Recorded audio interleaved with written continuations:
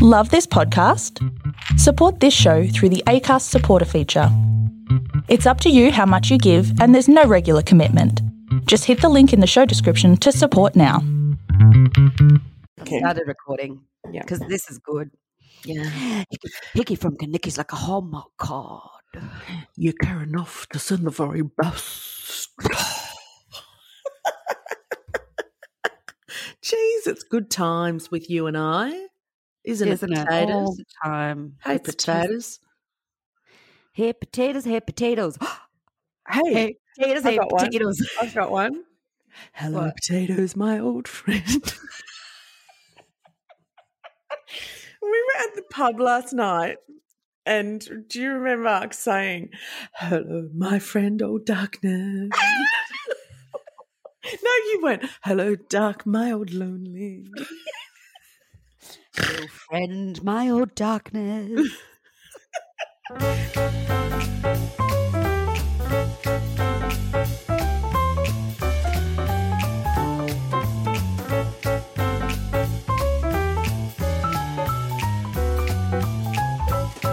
We had a good day yesterday. I haven't been able to drink in a really long time, and I had I was excited. I had a quick wine with our lunch at the pub because we found out yesterday we're going into a third lockdown. So we kind of went, let's go and have some lunch. Let's go to the pub. And I, of course, just think I'm just going to have something to eat and some water because that's all I've been able to do. Had a quick wine and went, oh, this isn't doing what it normally does, which is taste like vinegar for me. So had a few more. We had such a lovely lunch. Do you know where I think the tipping point for you was? When you ordered a espresso martini. Yeah, maybe. 'Cause Maybe. You know what I think the tipping point was? What? I think it was the margarita at the next pub and all that fried food. Yeah, there was a lot of fried food. It was called a chatter platter, and boy, did we love it. I mean, I've never seen you. You became a food blogger all of a sudden with that chatter platter, and then you gave it. I mean, COVID, but you know, we gave it to a table next to us. We hadn't touched the food that we gave. Although I did pick it up with my hands. Yeah, well, we won't tell people that you did that though. Yeah, okay. Shh. And they were so appreciative. Weren't they? Popcorn chicken, sausage roll with all the sauces. You ate that popcorn chicken and you went, oh my God, this chicken is amazing. It's KFC good. It's better than KFC. It was the best popcorn chicken I think I've ever tasted. Wow. I know that's a big call, but it's huge call. It was moist and it was spicy and it was crunchy. And Do you know what I liked? What? I liked the panko prawns. Oh, it was good food, actually. We're going to go back there. And we also found a pub this week that we had a steak at earlier in the week called the George at South Melbourne. And bloody, that was an incredible steak. Remember I sat down immediately. No, we sat down and you immediately tipped over your wine, your red wine. Yeah. And we're like, well, is this how life is going to be now? Yeah. We had a very melancholy conversation that day too, remember? Oh, we certainly did. But we need those in life, don't we? It was a good conversation. We had one of those. What's the point of it all? Yeah. Why are we here? Yeah.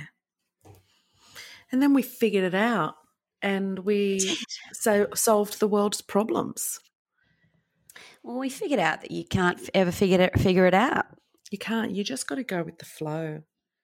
Let it flow, let it flow, let it flow, let it flow. That's what was her name? Who was the woman that Toni Braxton? God, she was a huge hit, wasn't she? Do you know I watched my heart? That's it. I watched. Say you love me again. It sounds frightening. That's how she sings. She has the deepest voice. I know, but undo these tears that you got when you walked out that door and walked out of my life. Jeez, no wonder she was a big hit. I just watched the Lifetime made-for-TV movie on her. Oh, that would have been brilliant. Look, it was very Who played her? informative. And absolutely no one. Someone, good. an actress who needed a job. and got it. Anytime a sentence has Lifetime Yeah. movie Made for TV. made for TV, you know it's going to be good. Oh, Hey, I found out a lot about her. You know, she went bankrupt twice because of the record company that made her sign a contract early on that she could not get out of, and she could not recoup all the money that she owed them. And she was the RCA. number one. She was the number one selling artist in the world for a really long time. And then I was looking into the whole TLC thing, and there's a great documentary called The Revolution of Hip Hop, which was on NITV that I was watching. And just the amount of Black artists that were put through this who were absolutely bankrupt because they had been discovered, signed, and completely left out to dry. Yeah, well, Wow. a lot of people don't realise that record companies are like banks. All you're doing is asking for a loan, and you spend most of your career trying to pay it back. Yeah, and if you don't have the intellectual rights to your property, your music, which most of artists don't because of their greenness of getting into the record industry. You know, so it's funny because, you know, that Revolution of Hip Hop documentary talks about how, you know, YouTube changed things. TikTok is now changing things. And, you know, people are owning their intellectual property. And, but it also means they're not getting mentored the way they once were with a record company. Yeah. It's just very interesting. It's They need to you find can somewhere see in the middle. both sides of it. Yeah, totally. Totes my goats. Interesting. And I'm going to tell you what I watched this week. Yeah, what do you watch this week? I watched a new Foxtel show, an Australian show called The End, which is Frances O'Connor, Brendan Cowell, Noni Hazelhurst, Roy Billing, John Waters. Oh, all the greats. A lot of Australians in it. And it's really, really good. It was the theme that ran throughout the whole show was about assisted dying. And it was very, very good. Brooke Satchwell, Luke Arnold. Yeah, I got to watch it. You've told me about this one a couple of times now. You said yesterday, I think when we were at the pub, watch The End, and I was like, the end of what? Of what? And you're like, just the end. I'm like, of what? The show, The End. Oh, okay. Oh, what? Meryl, what? The end? Whose end? What end? The top end? What? Just the end, your end. Hey, if you're enjoying this episode, which we know you probably are, let's face it, can you do us a favour and subscribe? Review us? What else, Evie? Give us 5 stars. Oh, 5 stars, please. Thank you. Follow us on the Instagrams as well, because when we remember, we do put updates there. We do. Chick Street as _podcast. Well. That's it. And if you want to email us, you can. mychickstreet@gmail.com. The end. So have we got anyone with a Chick in the Now song, or are you going to be doing the Chick in the Now song this week, Annette? You know what? I'll do it this week. Oh, good on you. I'll do it this week. Give it a red hot. Right? Yeah. Okay, ready? Yeah. Chick in the now. It's a chick in the now. Thanks. Yeah, that was really good. I thought it was going to end with.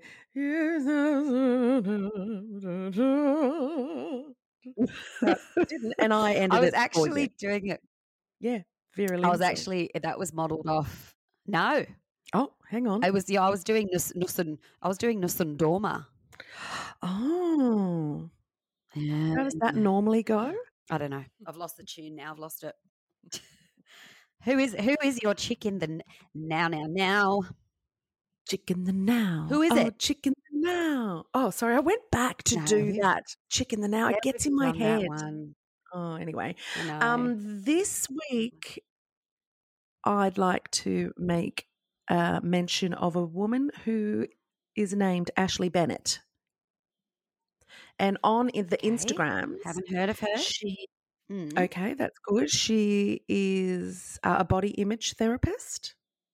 So she is from Melbourne, and she's an art therapist who believes that developing a healing relationship with your body involves mental, emotional, and physical, social, and spiritual elements of life. Her Instagram profile is inspirational, I think, and it offers incredible support, really great tools. But she's got a degree in therapy, in art therapy, which is, I find, fascinating. You can also actually book her as a counsellor, and your first one is online and it's free. So I've booked in for I think it's about a week and a half away. So I will be going through it with you guys, which I think is fantastic. Awesome. I found her through some of the stuff, like this week, I had a post or more of a stories about, being weight shamed by doctors, medical practitioners, professionals, things like that. And through that, I've had a lot of response. So people were sending me really amazing different profiles and resources. And this one was actually one of them that really stuck out to me. So I highly recommend following her. She's very supportive, and she's her tools are great. Like, she really has. What's her name again? Body Image _therapist. Her name's Ashley Bennett. And does she do the art therapy? Like, is that separate to the body image therapy, or does she incorporate art therapy into that? Well, she does workshops, clay body image workshops. So you do your body in clay. She does a body image school. She does meditations. She has a YouTube channel, and she's also writing a book, which is about to be, you can pre-order now. So she's a busy gal. And she has great, the highlights. So she keeps everything. You can research, go back to and find everything, which is what, I find the best when I'm following people like that, because it's the kind of things that you need to go and relook at when you're in a certain state of mind. And I find that Ashley Bennett has got a great profile for exactly that kind of thing. So to be continued with her, because I have got that initial consultation, and after that she's got an 8-week waiting list to then become one of her clients. So she can't be bad. Looking forward to seeing see what happens there. So round of applause. Okay, so this week we start with our very first guest. Now, for me personally, this guest is someone that's close to my heart and I think is the best person to have as our first guest for our podcast, Chick Street, because to me, and she would probably disagree with me, I think she is the matriarch of feminism. And she's also helped me lead my hand in becoming a really proud feminist that I am today. I already am a feminist, but following her and the research that she does has helped me understand exactly why I believe in the things that I do. She works with facts. She has a way of explaining things and helping one understand the patriarch and all its effects on society as a whole. She's a journalist, an author. Her 2 books, Fight Like a Girl and Boys Will Be Boys, are, in my view, mandatory reading. Her podcast, Big Sister Hotline, which I've proudly been a guest on, have featured great women like Alyssa Ho and Kate from 30 Something Single, both women that we've featured on our podcast during the Chicks in the Now segment. Her Instagram profile is one of the most informative, hardworking feminist resources that you will find. I'd like to say she's also become a lovely friend, and I couldn't have asked for a better first guest. Please welcome Clementine Ford. Oh, Evie, you're making me blush. Oh, good. That was very good, Evie. That was very good. Welcome, Clementine. And I echo those sentiments as well. Thank you so much for having me. It is a thrill and a delight. I love history. I love chicks. Why not put the two of them together? Oh, you're so welcome. And the one thing that we had you as our very first Chick in the Now as well on our, I think it was our second or third episode where we decided to start doing Chicks in the Now.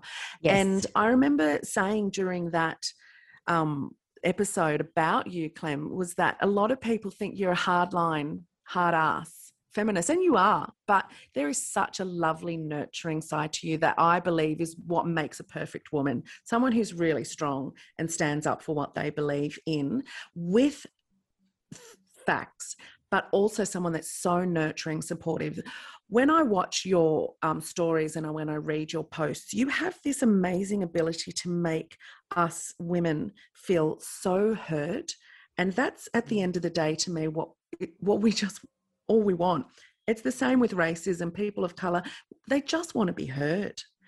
And there's a beautiful way, like when you often name and shame someone, I love how you always say about the victim who's been, somehow something's happened to them. Go and give her some love. So I'd like to thank you for doing something like that, because it really does make a difference, I think, in all women's lives.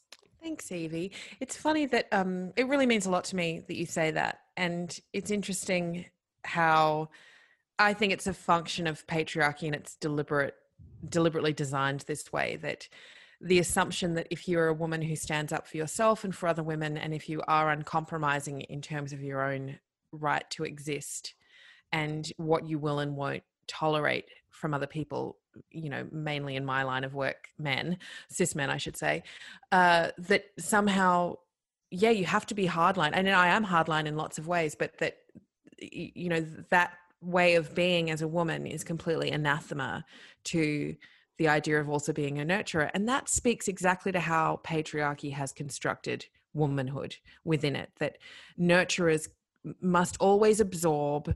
We must always be stoic martyrs, sacrificing for the good of everyone else. Because, of course, if you train women to do that, then it means they'll never stand up against you. I think, obviously, that not only can women be both of those things, but that actually when I think of the maternal spirit, when I think of the maternal energy, it's very much that, it's women fighting to protect their families. It's so interesting to me that, not just looking at history, but also looking at pop culture, it's so interesting that so many of, so many stories that we're told involve, particularly with pop culture, involve men rescuing women and children, really driving home that hero narrative. When actually, in day-to-day life, it's women who hold their communities together. It's women who sacrifice for their families. It's women who are largely left behind in refugee camps taking care of children. It's astonishing to me that somehow the narrative has been wrestled from us, not only in terms of history, but even in terms of the fiction that we tell. Yeah, could not agree more. You're preaching to the choir, sister. Yeah, you are. And I've got to say, my experience with you, Clementine, is through Evie actually getting me onto your stuff. And for me, I guess I have always questioned whether I was a feminist, because I think in the background I've still got that, I don't know, just that thing about what the perception of what people think that is. And seeing your stories and seeing your posts really has, ask Evie, I learn so much from you every day. And I'm not ashamed to say that some things I'm like, we had a conversation about this last night. And with Evie and I was, I'm kind of really curious about how I can change my thoughts and feelings around feminism and what that means, because I have a really hard time not wanting to be labelled that, because it has a negative thing in my head.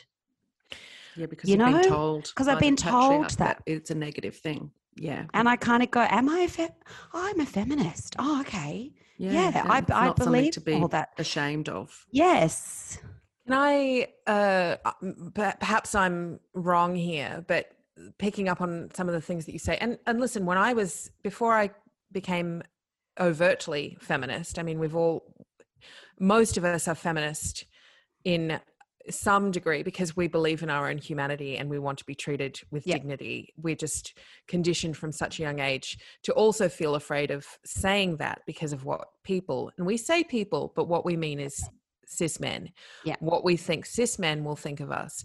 No one's afraid of calling themselves a feminist because they think other women won't like them. They're afraid of calling themselves a feminist because they think that cis men will judge them and a true point. Yep. And will deem them somehow unworthy. And this is the overarching pressure that most women grow up with, or all women grow up with this to some degree. It's just that some women grow up with it to even stronger degrees than others. But that the concept of the male gaze, that we're all living in this panopticon where the patriarchy is watching us and judging whether or not we are suiting its, are living up to its guidelines for us. Yeah. So before I became an overt feminist, I said the same thing. So I wouldn't call myself a feminist because, I believe in women's rights, but I wouldn't call myself a feminist because I was afraid that boys wouldn't like me, particularly as we get older. For a lot of us, we realize that the treasures that have been promised us by playing the game and making men know that we're on their side are actually very, very limited, and that the treasures we can provide ourselves are so much more bountiful. One of the things that the patriarchy does very well in terms of maintaining itself is it teaches men to bond with each other, to have each other's backs, to be a brotherhood of men, to support each other above all else, and to never feel afraid or ashamed of seeking solace and comfort in the company of other men. What it does conversely with women is teaches us to be afraid of being too solid with each other, of always aspiring to male approval, of always aspiring to being picked by men, because women together is a force that actually has a lot of power. And that's why it's so important to powerful structures to keep us separated from each other. Yeah. So true. So well said. So true. Good. My goodness. We've got just a couple of questions we want to ask you, just to kind of, get a sense of where things are at for you at the moment. We want to know, what's the last podcast you listened to? I've been listening to, I'm still going through it because it's a multi-part podcast, but I've been listening to the most incredible podcast called Bird's Eye View, and it's made with women incarcerated in the north of Australia. So inside the Darwin Correctional Centre, inside Sector 4. So the Darwin Correctional Centre also, it's a prison also that has men in it. So the women in Sector 4 are even more isolated and marginalized than other women who are incarcerated. And the other thing as well that I've been really getting, really learning a lot lately about prison abolition and trying to distinguish myself as against a carceral idea of feminism. We have a crisis of mass incarceration in Australia. There are more people incarcerated in Australia than have ever been incarcerated before, and the fastest growing group of people being imprisoned are women, and largely Aboriginal women. Really? So, and the other thing as well that people may not realize is that we associate the prison industrial complex and prison for profit as being a very American thing, but we have prisons for profit here in Australia. Right. And I don't want to sound like a conspiracy theorist because I know that 5G people talk about big tech, but tech companies are actually getting heavily involved in the prison for profit system, in the creation of tech that assists in incarceration. Yeah. Right. So these are all things that, are deeply worrying anyway, but also the impact on women of incarceration and mass incarceration is really devastating. So Bird's Eye View goes into the Darwin Correctional Centre. It was done over 2 years. It speaks with over 70 women who are imprisoned and really tells their stories. And they're the ones who are driving it as well. So it's really incredible. I really recommend people to listen to it. especially yeah. if they're interested in history. I Oh, would we will. love that. I'm That- yeah, actually Annie. obsessed with prisons. Yeah. I'm obsessed Yeah. with prisons. I'm obsessed with just, the structure of prisons. Is Yeah. the prison system working? I love, love all that stuff. So that sounds amazing. God, that's right up your alley, right up your bum. It is that I'm one. going to be, I reckon I'll probably be listening to that this Arvo Today, or over the next yeah. 5 days because, Yeah. not doing much else. What was the last song you listened to? The last song I listened to was Moju's latest single. It's called Put It On Hold. I've listened to it on repeat all morning because it's so good. Okay. Just a really good one for people to queue up on, a crazy morning. Yeah. Nice. Okay, good. Love Good it. to know. Yep. What was the last thing that gave you joy? I'm feeling pretty joyful right now talking to you ladies, but look, it's a cliche, but my biggest source of joy comes from my son. Just seeing, he's 4, so he's at this beautiful age where he's just really beginning to kind of unfurl into the world, and just seeing the world through his eyes is a great leveler. There's an inquisitiveness, isn't there, at that age? It's so new and innocent. And it is just, I used to be a nanny, and that is a great age of seeing the world through those eyes of a child for the things for the first time. It's incredible. Do you know I know that we've got to move on, but I just wanted to say quickly that one of the things that I found really powerful about it is that, I'm writing this book at the moment, a book of personal essays about lots of different kinds of love. And one of the chapters is about him. And it's sitting there and thinking about how, growing up, you felt really, you might have felt, as I did, really unlovable, really ill-equipped to kind of navigate romance, or suspicious of people who offered you love for whatever reason. Found it very difficult to imagine that people could want to love you in deep ways, all the sorts of trauma that lots of people are familiar with. And it's been really interesting and quite healing in lots of respects to see that this is a child who looks at me and loves me unconditionally. And it's the first love that I've experienced that I don't feel suspicious of. And I feel scared of it sometimes, because obviously it's the biggest love I've ever felt. And if anything happened to it, then I'd be destroyed. But it's really interesting to see yourself through the eyes of, someone who you also love unconditionally. Maybe it's the first time I've ever experienced unconditional love in both ways, That's interesting. That's beautiful. I mean, both Evie and I don't have children, and we have dogs.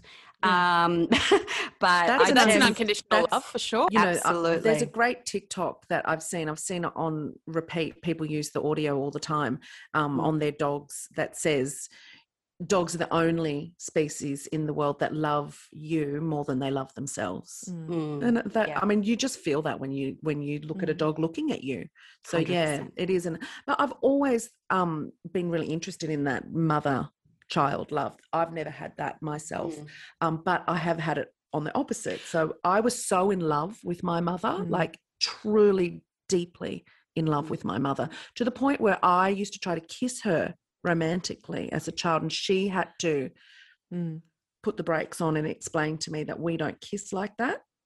But that's how, and I still, to the day she died, one of the last things I ever said to her was, you were the love of my life. Like, I was so in love with you. There was a time when my mum used to make sandwiches for me at school. This is one of the last things I ever told her. And she used to always make ham, cheese, and tomato sandwiches. And the tomato would make the sandwiches go to mush. And everyone would tease me about how gross these, doughy looking sandwiches is. But I ate them because she had touched them. Oh my God. And it's so beautiful. Right. Yeah, I made sure I let her know that. And yeah, so it was, there is an unconditional bond between mother and child that is quite incredible. So I think we've all experienced it because we've had a mother. I don't want to suggest, though, that that's just my personal experience. I think that is equally possible people with their pets. I've never had a pet, so yeah. I don't know that experience of love. Yeah. One of the things I've been really trying to stress, not just in writing this book, but also when I talk about my son, is that I don't agree with people who say things like, oh, you never know love until you have a child. I just think that that's ridiculous. There's so many different forms of love that you may or may not get the opportunity to experience, and neither is better than the other. They're just different. Yeah, I agree. 100%. Yeah, absolutely. Because those relationships can actually be not good Definitely. for a lot of people. Change gears a bit. So what was the last thing that was a killjoy? Oh, the obvious answer to that is the new lockdown.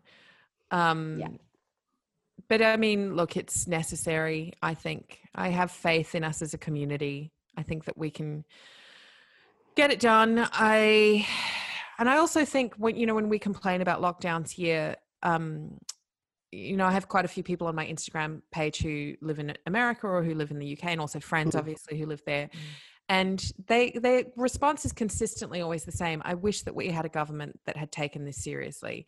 So yes, it's a killjoy, it's a pain, it's upsetting to all of us, but God, it would be much worse to be on the other side. Absolutely. Absolutely. Annie's brother is in London, and we were just talking last night about how they're in lockdown, but he can go and look at houses and go and do so many things that it's like, well, are you in lockdown or not? Yeah. No wonder that you're a bloody mess. Like, it's amazing how, I mean, you look at a country like America, and it's just almost like they fight so hard for this freedom that there's no way they'd ever be able to lock them down. Yeah. So I think we are quite lucky. Yeah, I agree. So we are so excited to hear all about your Chickstree. We know you've got a really good story. So tell us all about your Chickstree. Okay, well, I will preface this by saying that this is family history that has been handed down over years. My mother is also dead now, so I can't check some of the finer details with her. So I think I'm telling the accurate story, but there may be one or two details that eagle-eyed historians would be able to say, well, that took place in the wrong location. Oh, we get that all the time. Don't worry. We're not historians. Yeah, we're just telling a story. Yeah. This is a story about my grandmother on my mother's side, and about my mother as well. And it's, speaking about maternal child relationships, not a great one. So to tell the story, we really have to go back to my grandmother was born in Lithuania.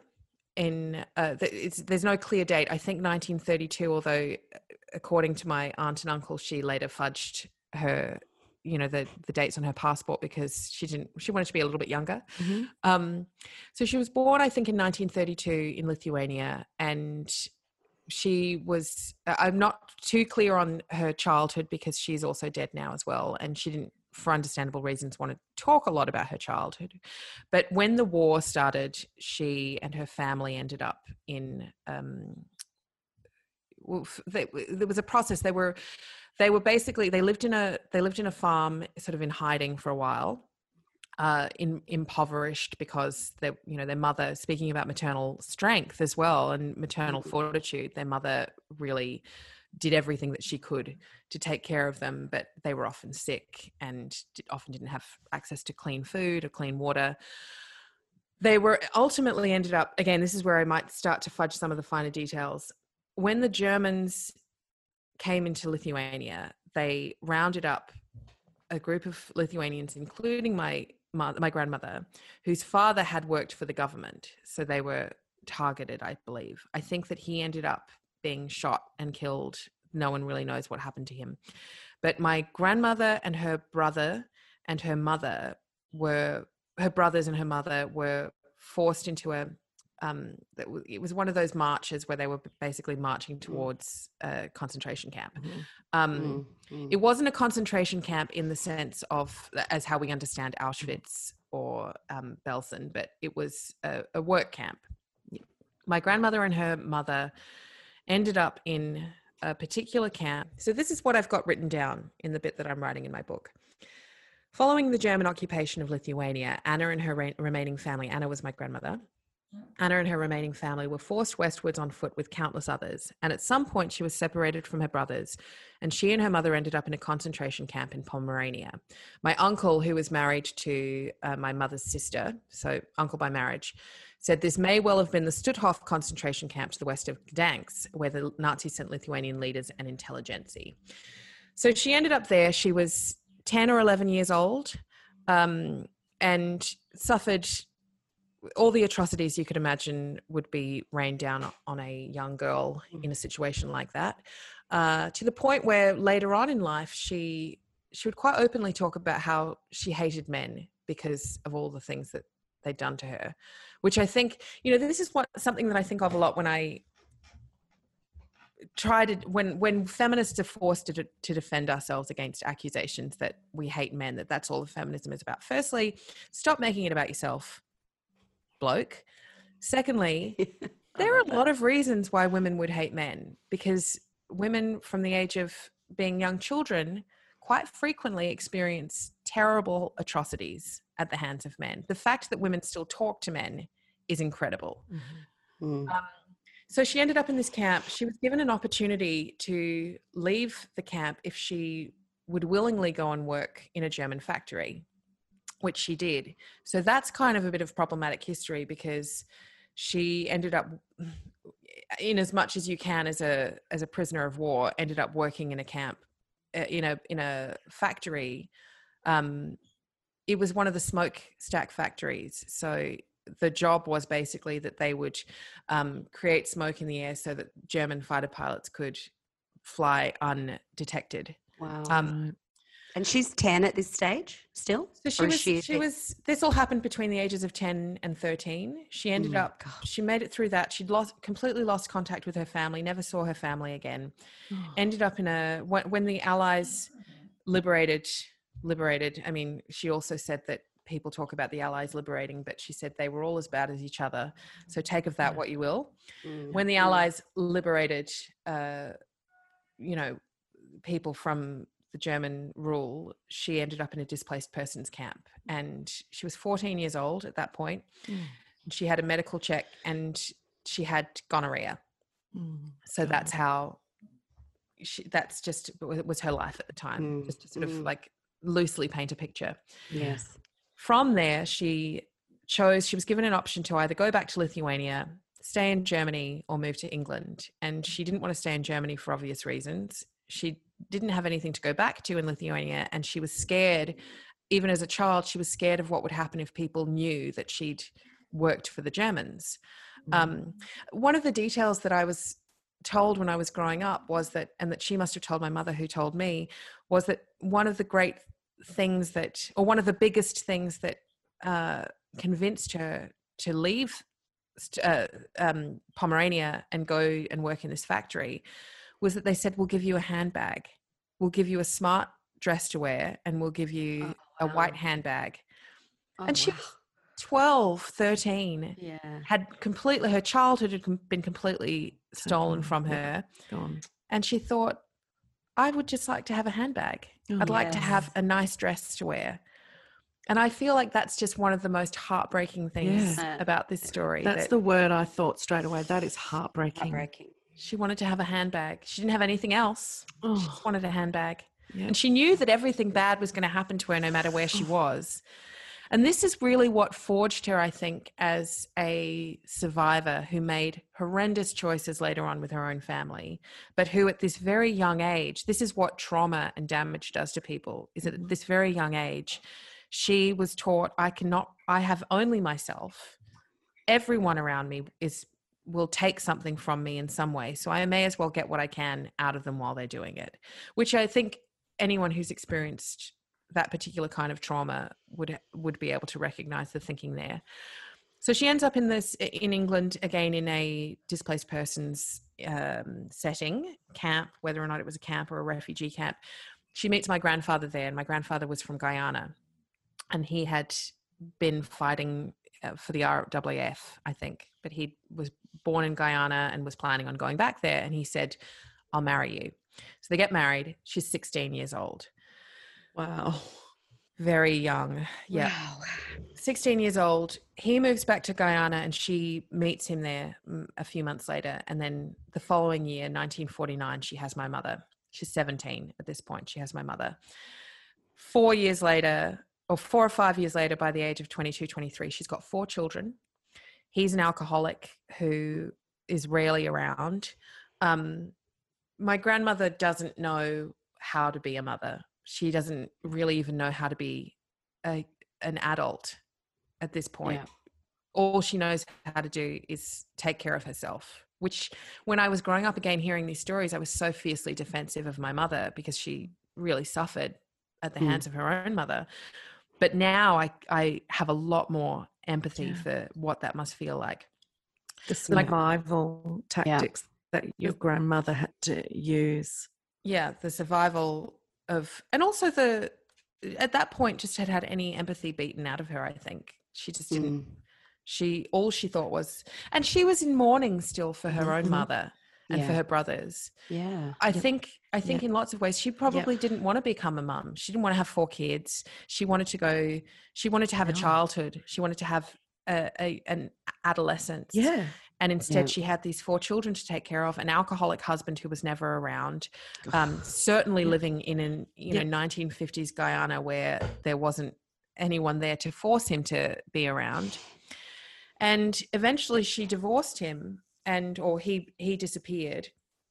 She told my mother that he died, which also caused my mum a lot of grief because she, for all of his faults, she really adored him in that way that men who can just saunter in and out of someone's life can be adored. But I know that he didn't die because he sort of pops up in the story later on. My grandmother divorces him. She meets a engineer who's in Guyana working from England. And he says to her, I want to marry you. I want to marry you and take you back to England. She's got 4 kids, my mum and my aunt, who are the 2 eldest, and then the 2 little boys, Michael and Lawrence. And he said to her, but you can't bring the boys. You have to leave them here. Oh, unbelievable. God. And so that's what she did. Oh. She left these 2 boys behind, 3 and 4 years old at the time, I think. Where were my they? mother was? Who did they get left behind too? So they were left with my great grandmother, who was my grandfather's mother, and he kind of popped up at some point. They remembered there was a recollection that my aunt Stephanie remembered after he had left, after my grandmother was remarrying. He turned up at the house again and said to her, "Oh, are you Stephanie?" And she recognized him, and she said no, and he went on his way. Wow. The thing is that what I didn't realize until recently, so they left, my grandmother left the 2 boys behind in Guyana, and my mum never saw them again. They were left with her grandmother, and she was told, we're going to send for the boys later. We'll go and get them. And whether or not that happened or whether or not that was just a line that my grandmother told her, what my mother always told me, and there's quite a bit of abuse in this story, so I should have put a content note up at the start, but my mother told me that when they arrived in England, she kept asking, when are Michael and Lawrence coming? My mother was 10. When are Michael and Lawrence coming? And one day my grandmother turned around and belted her with a belt, beat her and said, never ask me that again. And they never talked about them again. And I remember my mother saying that when she had children herself, that she thought, she was really scared that she would mimic what she had learned growing up. She was beaten often, as children were back then. She was forced to leave school when she was 13. She had been accepted into, an accelerated learning stream. She was really smart, totally self-educated, voracious reader, could have done anything. But she was forced to leave school at 13 and become a domestic housemaid and childcare worker. They wouldn't have called it childcare worker then, but, a nanny basically. And because she was young, like even labor laws back then, she was technically not supposed to be working until she was a little bit older. Her mother made her lie about it, and my mother hated to lie.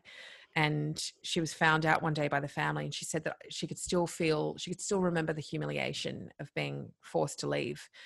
And so I think about all of these like interconnected stories of trauma, that all of this being done to this one girl back in 1940, you know, this Lithuanian child, then having this splintering effect on all of these people's lives. My mother never saw her brothers again, but, you know, always felt a gaping hole for them. And also that she was the eldest and she loved them and she wanted to protect them and she couldn't do that. Makes me so sad. It's horrendous. It's so sad. Those poor children as well. Like, imagine those boys, you know, and your mum and her sister, like, just pining, you know, after their siblings. It's just, it breaks my heart. So she told me that when she was an adult, she once said to her mother, she tried to talk to her mother about it. And again, you know, I see in my mother, she had a lot of issues with, now she would be diagnosed, I think, with complex PTSD, you know, being so traumatized as a kid. Yeah. But when she was alive, she was just diagnosed with depression, you know, just, she's just depressed. And it really, sad. If diagnosed at all, like most of the diagnosed at all. Yeah. It really affected her ability to mother herself. You know, I loved my mother fiercely and she was an amazing woman and complex, and a great mother in so many ways. I never had that mum that was waiting for me at home with a snack or, you know, popping Band-Aids on my knees or whatever. I don't feel like I missed out in any way. I feel like I had this, again, it's just a different experience, isn't it? I feel like I had an education that was unique in its own way and really valid, really valid and formative. But I remember she said to me that once when she was older, she said to her mother, she tried to talk to her about the boys, and her mother again just shut her down and said, "I've got nothing to apologize for." I feel like to have abandoned your children in that way, you must have had to either genuinely feel no remorse or feel like have buried it so deep down that you couldn't address it. And now it's just occurred to me as well. My grandmother was married 5 times in her life. So it wasn't even like this man that she married who took her to England, she had a love match with and stayed with him forever. That ended pretty quickly. She relied on men to take care of her and to financially support her because she had no, you know, transferable. She was a very skilled woman, but she had no employable skills to take care of her and these 2 kids. And I wonder now, thinking about it, actually, if the trauma of everything that men had subjected her to also made it very difficult for her to love those boys, as beautiful and innocent as they would have been, to be able to connect with, to deliver into the world something that you associate so strongly, something that you so strongly associate with violence, would have been. And again, you know, she would have had no therapy either. Also, she wouldn't have never have wanted to have 4 kids. No, she would have had no contraception. No, that's right. Her husband was an alcoholic who pissed off on benders for weeks on end, and then my aunt was telling me every time he came home she got pregnant again. It would be forced sex every single time. And to have children as a child yourself who has had a childhood taken from them, to look at children and then think, you're going to have what I didn't have, the resentment that maybe not even conscious resentment, but the deep-seated resentment that you would have for the children that are having a better life than you've ever been given would be palpable. I wonder if that's why she felt so particularly strongly about my mother, because my mother was the eldest, and my mother always felt second to her sister, and, you know, unloved in lots of ways. And that I'd never thought about it like that, Evie, but that would be a huge part of it. I think that, you know, how much joy would have been taken in making her leave school. Yeah. I'm just resonating with this story so much because I'm adopted, so my Evie knows my past and my story, and it sounds like my mother had me when she was 16, and she had my sister. No, she had me when she was 17 and my sister when she was 15 in the 70s in Newcastle. So my sister and I were both adopted out, and we have 3 other siblings who grew up with my mum, my birth mum. who I've never met, but my sister, who was also adopted, we've met, and she's met our mum. And just what you're saying, these stories about her, this woman, I wanted to meet this woman in my life for so many years, and I was so resentful at the fact that she gave me up. You know, I was like, and then to find out she'd had other children that she kept, you know, I was like, what? Oh, but you know, why didn't she keep us?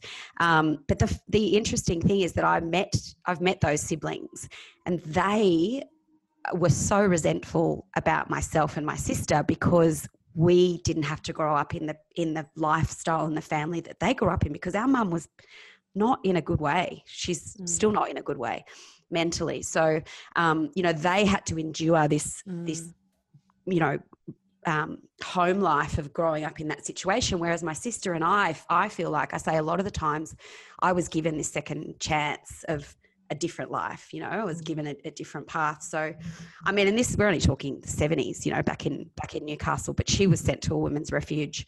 And I've got all her documents of her court hearings, and, you know, this unruly, you know, they even say this unruly, you know, girl is back in front of the courts again, you know, hasn't been able to, you know, keep her legs shut kind of thing.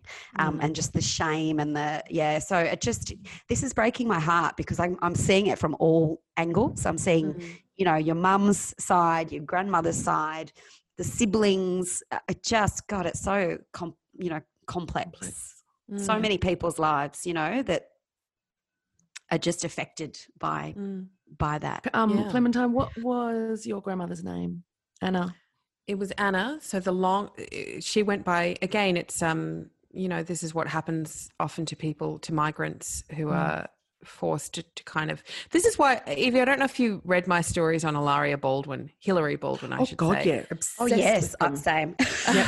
This is why I felt so particularly strongly about that story, beyond it just being, you know, another bloody privileged white woman who's appropriating something for her own enjoyment or whatever, is that, you know, the way that Hilary kind of indulged and lent into these as cute stories. I'm always getting mistaken for the nanny, or, you know, people who actually experience the stripping of their culture in order to fit into these incredibly, you know, homogenous societies don't have the luxury of being able to joke about these things. You know, my mother didn't want to,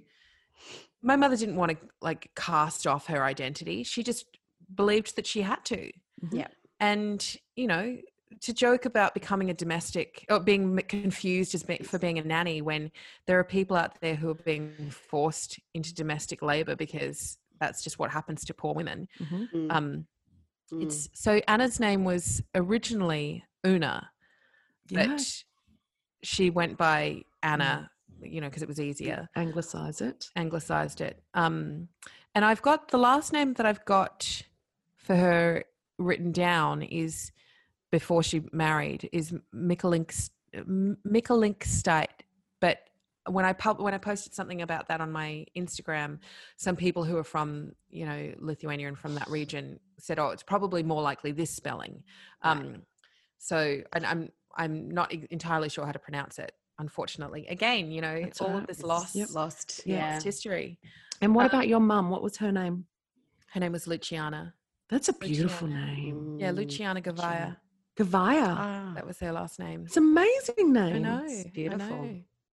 I know. Luciana Gavaya. Luciana Yeah, Rosetta. wow. And I love the name Una. Wow. Yeah. That's beautiful. So she never saw her brothers again, and for my whole life we knew this story of these missing boys, and you know, I've looked on the internet so many times trying to find them, but there's not, we couldn't find any record of them. And then my mum died in 2007, not ever discovering what had happened to them, which was such a tragedy, because she just missed them her whole life. Oh. But then we found them this year. Wow. We found the I remember this happening and absolutely being riveted to this story. Yeah. Yeah. That's amazing. It is amazing. It's also sad. It's a sad story as well, because I posted something about it on my public Facebook page, and someone messaged me and said, there were some comments saying, do you know anything about them? And I said, all I know are their names. I don't even know if they're still in Guyana. I found a news article a year or so ago about a man named Lawrence Gavia. One of my uncle's names was Lawrence, and his age would have been the same. And it was just a piece in a newspaper about a man who'd been hit, and it's sad, unfortunately, but who'd been hit and killed by a bus going through Georgetown. And I thought, wouldn't it be terrible if this was Lawrence? What a terrible way to go as well. And I looked up all the names that were in the article, but they sort of yielded nothing. Finally, I mentioned something on my Facebook page about it, and I said, this is the last information that I thought could have been it, but it doesn't seem to be the case. And within 30 minutes, of course, people on the internet are amazing. Within 30 minutes, someone had messaged me and said, I found all of these different profiles. It appears to be connected to your Uncle Lawrence. They also have a connection to a Michael Gavia, who was my other uncle. Wow.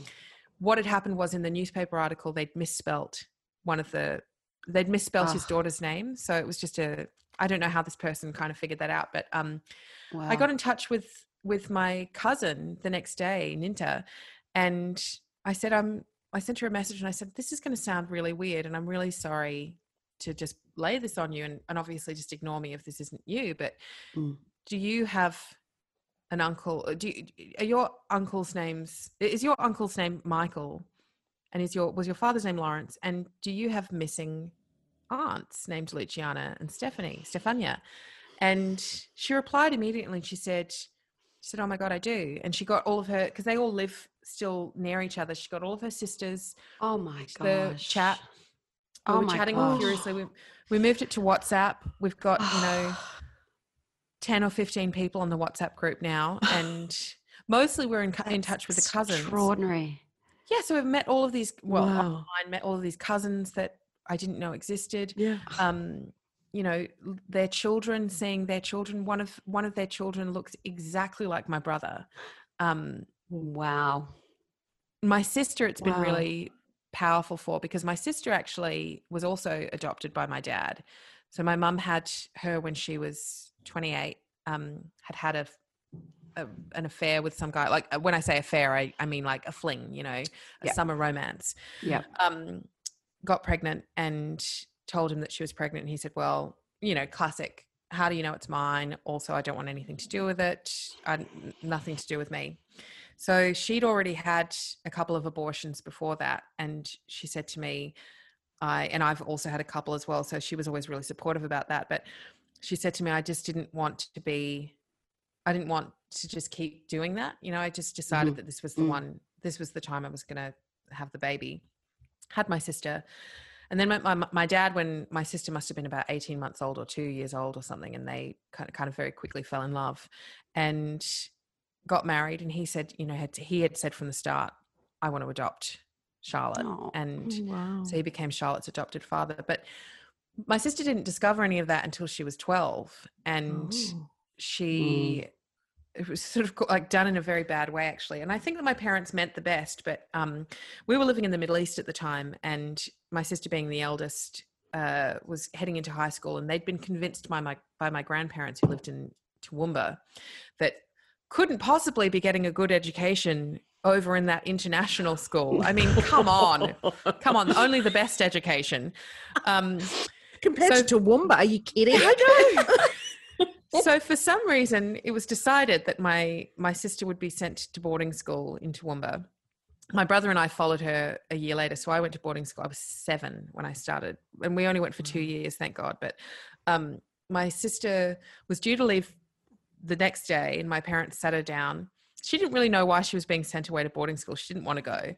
My parents sat her down and thought, well, there's a lot of family in Toowoomba, and we can't control how vindictive some of them may be, because my mother was not a particularly welcome addition to the family back then, or to the extended family. It was very sort of suspicions about her background, let's just say. So they were concerned that there would be some vindictiveness, and that, having not told Charlotte that she was adopted by my dad, that someone else who she didn't know or trust would just enjoy dropping that news to her, I think. So they decided, well, the best thing that we can do is sit her down the night before we send her away halfway across the world to boarding school. God. While her brother and sister, who are not adopted, stay here with us, we can sit her down and explain to her that Dad's not your biological father. And now you off you go. And off you go. See ya. Yeah. So, Oh, wow. You know, bless my sister is just thing. my sister is just one of the most wonderful humans that you could ever meet. She's just so generous and kind and lovely and just giving. And I have to say, it would not be easy in lots of ways to be my sister. And she's so gracious about it, and really supportive, like one of my biggest champions. And she grew up feeling, you know, that then had an effect on her. And all of these splinters then, the cracks just keep kind of like moving down through the soil. Has she met her dad? No, she has no idea who he is. My mum never wanted to talk about it, understandably.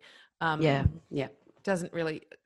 I think he played soccer, whether or not professionally or not, who knows. But what was really interesting about all of that was that Charlotte very much feels like my father's daughter. And very much feels like a part of the family on my father's side, even though she's not technically speaking, not a blood relative. But what does that mean? I mean, I would never call her my half sister. You know, she's my sister. But I think that I can't appreciate this, but you know, you as an adoptee can, that she has always had this curiosity, I guess, or this sense of what's missing. Or what's the other side? What's the other side of the story? Yeah. So it was really amazing and powerful, actually, to see when I contacted her that day and I said, I found the family, and she got on the WhatsApp with them and we were all sharing photos and you know, my cousins, there's so many similarities between their features. For her to be able to look at family finally and see like full reflection. Was, I think, really powerful for her. Yeah. Well, when you met your sister Annie, there was a definite similarity. We're very weird, very similar, and I mean, we just stared at each other for. we had a date. We were both living in Sydney at the time at Bondi, and went to a cafe, and we met at I think 11 a.m. and I left her house at 11 p.m. Wow. We just talked and looked at photo albums and, you know, discovered we had so many similarities with, you know, who we kind of were. And, you know, we both danced, we both had very similar backgrounds, but it's interesting, you know, looking at all the records that I had since gotten from what used to be called docs back in the day. All of the paperwork that I have, the father's information is all blacked out. It's always crossed out. Like they don't exist. It's like they don't even have to have any responsibility to, you know, that they were part of this event. There's no accountability at all that can ever be in the future held to them. No. So I know nothing about my father. I think a lot of children who were adopted in, you know, throughout that time, the dads are just erased, you know, incredible, whether they want to be or not. You know? Well, that's the other side of it. Whether they want to be or not. Well, I mean, it's a fury and frustration that I have now that so much of the men's rights narrative, and not even men's rights activists narrative, but also just generally speaking, this sort of myth, I think, and I'm going to call it that. Not to be not all fathers, but yes, of course, I understand that there are some very committed dads out there, very supportive partners who actually do what needs to be done to fulfill the honor of that title of father and partner, who should be called partner because that's truly what they exemplify, as opposed to just getting that label despite doing nothing to really reflect what it means. But I think that we all know that there are also a lot of men out there who abrogate responsibility, who don't do enough, who aren't fulfilling that role of the supportive person, and who certainly physically are not suffering in the way that people who have children suffer. And yet we're sort of like forced as part of patriarchy, and a lot of women play into this too, to maintain this myth that fathers have equal weight to mothers. I'm not saying that they can't have equal weight to mothers, but they certainly don't try. So again, it's another thing where women are expected to do 80% of the bulk labor of this, and yet share equal credit for it. Yeah. Women could never get away with being as slack as so many fathers are and so many partners are, and still get to turn around and call themselves good mums. It's like, who's that? Ali Wong, the comedian, in one of her specials said that it takes so little to be thought of as a good dad. Yeah. And conversely, it takes so little to be called a bad mum. Yeah. Yes. God. So true. Absolutely. I mean, those TikToks, those TikToks infuriate me, of those women going, "Oh, look what my husband did today, and look, he just picked up the towel off the bathroom floor," and it's revolting. Like, it's just normal behaviour. Like, It's just or the ones that are like making a joke out of it, a sweet sort of joke, like, isn't my husband so great? He just knows that I love him to leave his shoes at the bottom of the stairs. It's like it's funny. Yes, like it's funny. Yeah. I get that you're trying to make a joke out of this, but this is the problem: is that this is how it's perpetuated. Is that we make a joke out of it? Oh, my hapless husband, Yeah. The eldest child. It's disgusting. I've got 2 kids. Yeah. Or the babysitting for them, that the men babysit. Yeah. That drives me insane. You hear it all the time. And beyond that, actually, even more in a more sinister way, this might resonate with some of your listeners. So I apologize if this brings up some, dark feelings, but the belief that a lot of women fall into, that if they are given quote unquote time off from the children, if he lets her go out with her friends for a night, or lets her go and get a bloody manicure for an hour so she can get some time off, that somehow this is an extreme act of generosity and an excellent partnerhood, that not only does she need to broadcast to all of Facebook, look, so lucky to have this man taking care of us, but also she's got to go home and give him a fucking blowjob for it. Yep. Yep. Absolutely. My God, the girlfriends that I have who are married, we have these conversations for the past 3 decades. Yeah. Incredible how many there are. Yeah. It's really frightening, actually, because a lot of that stuff is masked through humor, but we should call it for what it is, which is sexual coercion. Yes. Yeah. Absolutely. Coercive patterns of sexual exchange. Yeah. Yep. Absolutely. Yeah. Using sex as currency, which is. Yeah. Oh, God. Yeah.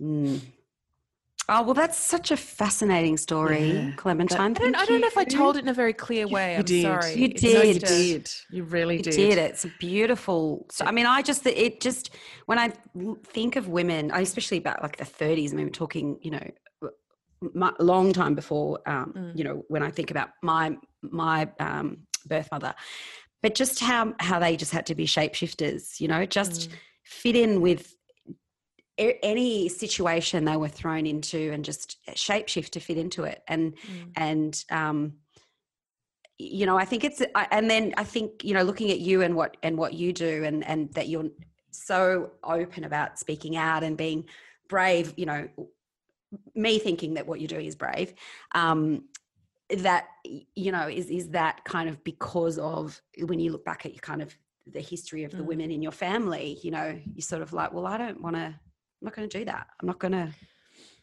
I don't know if it's so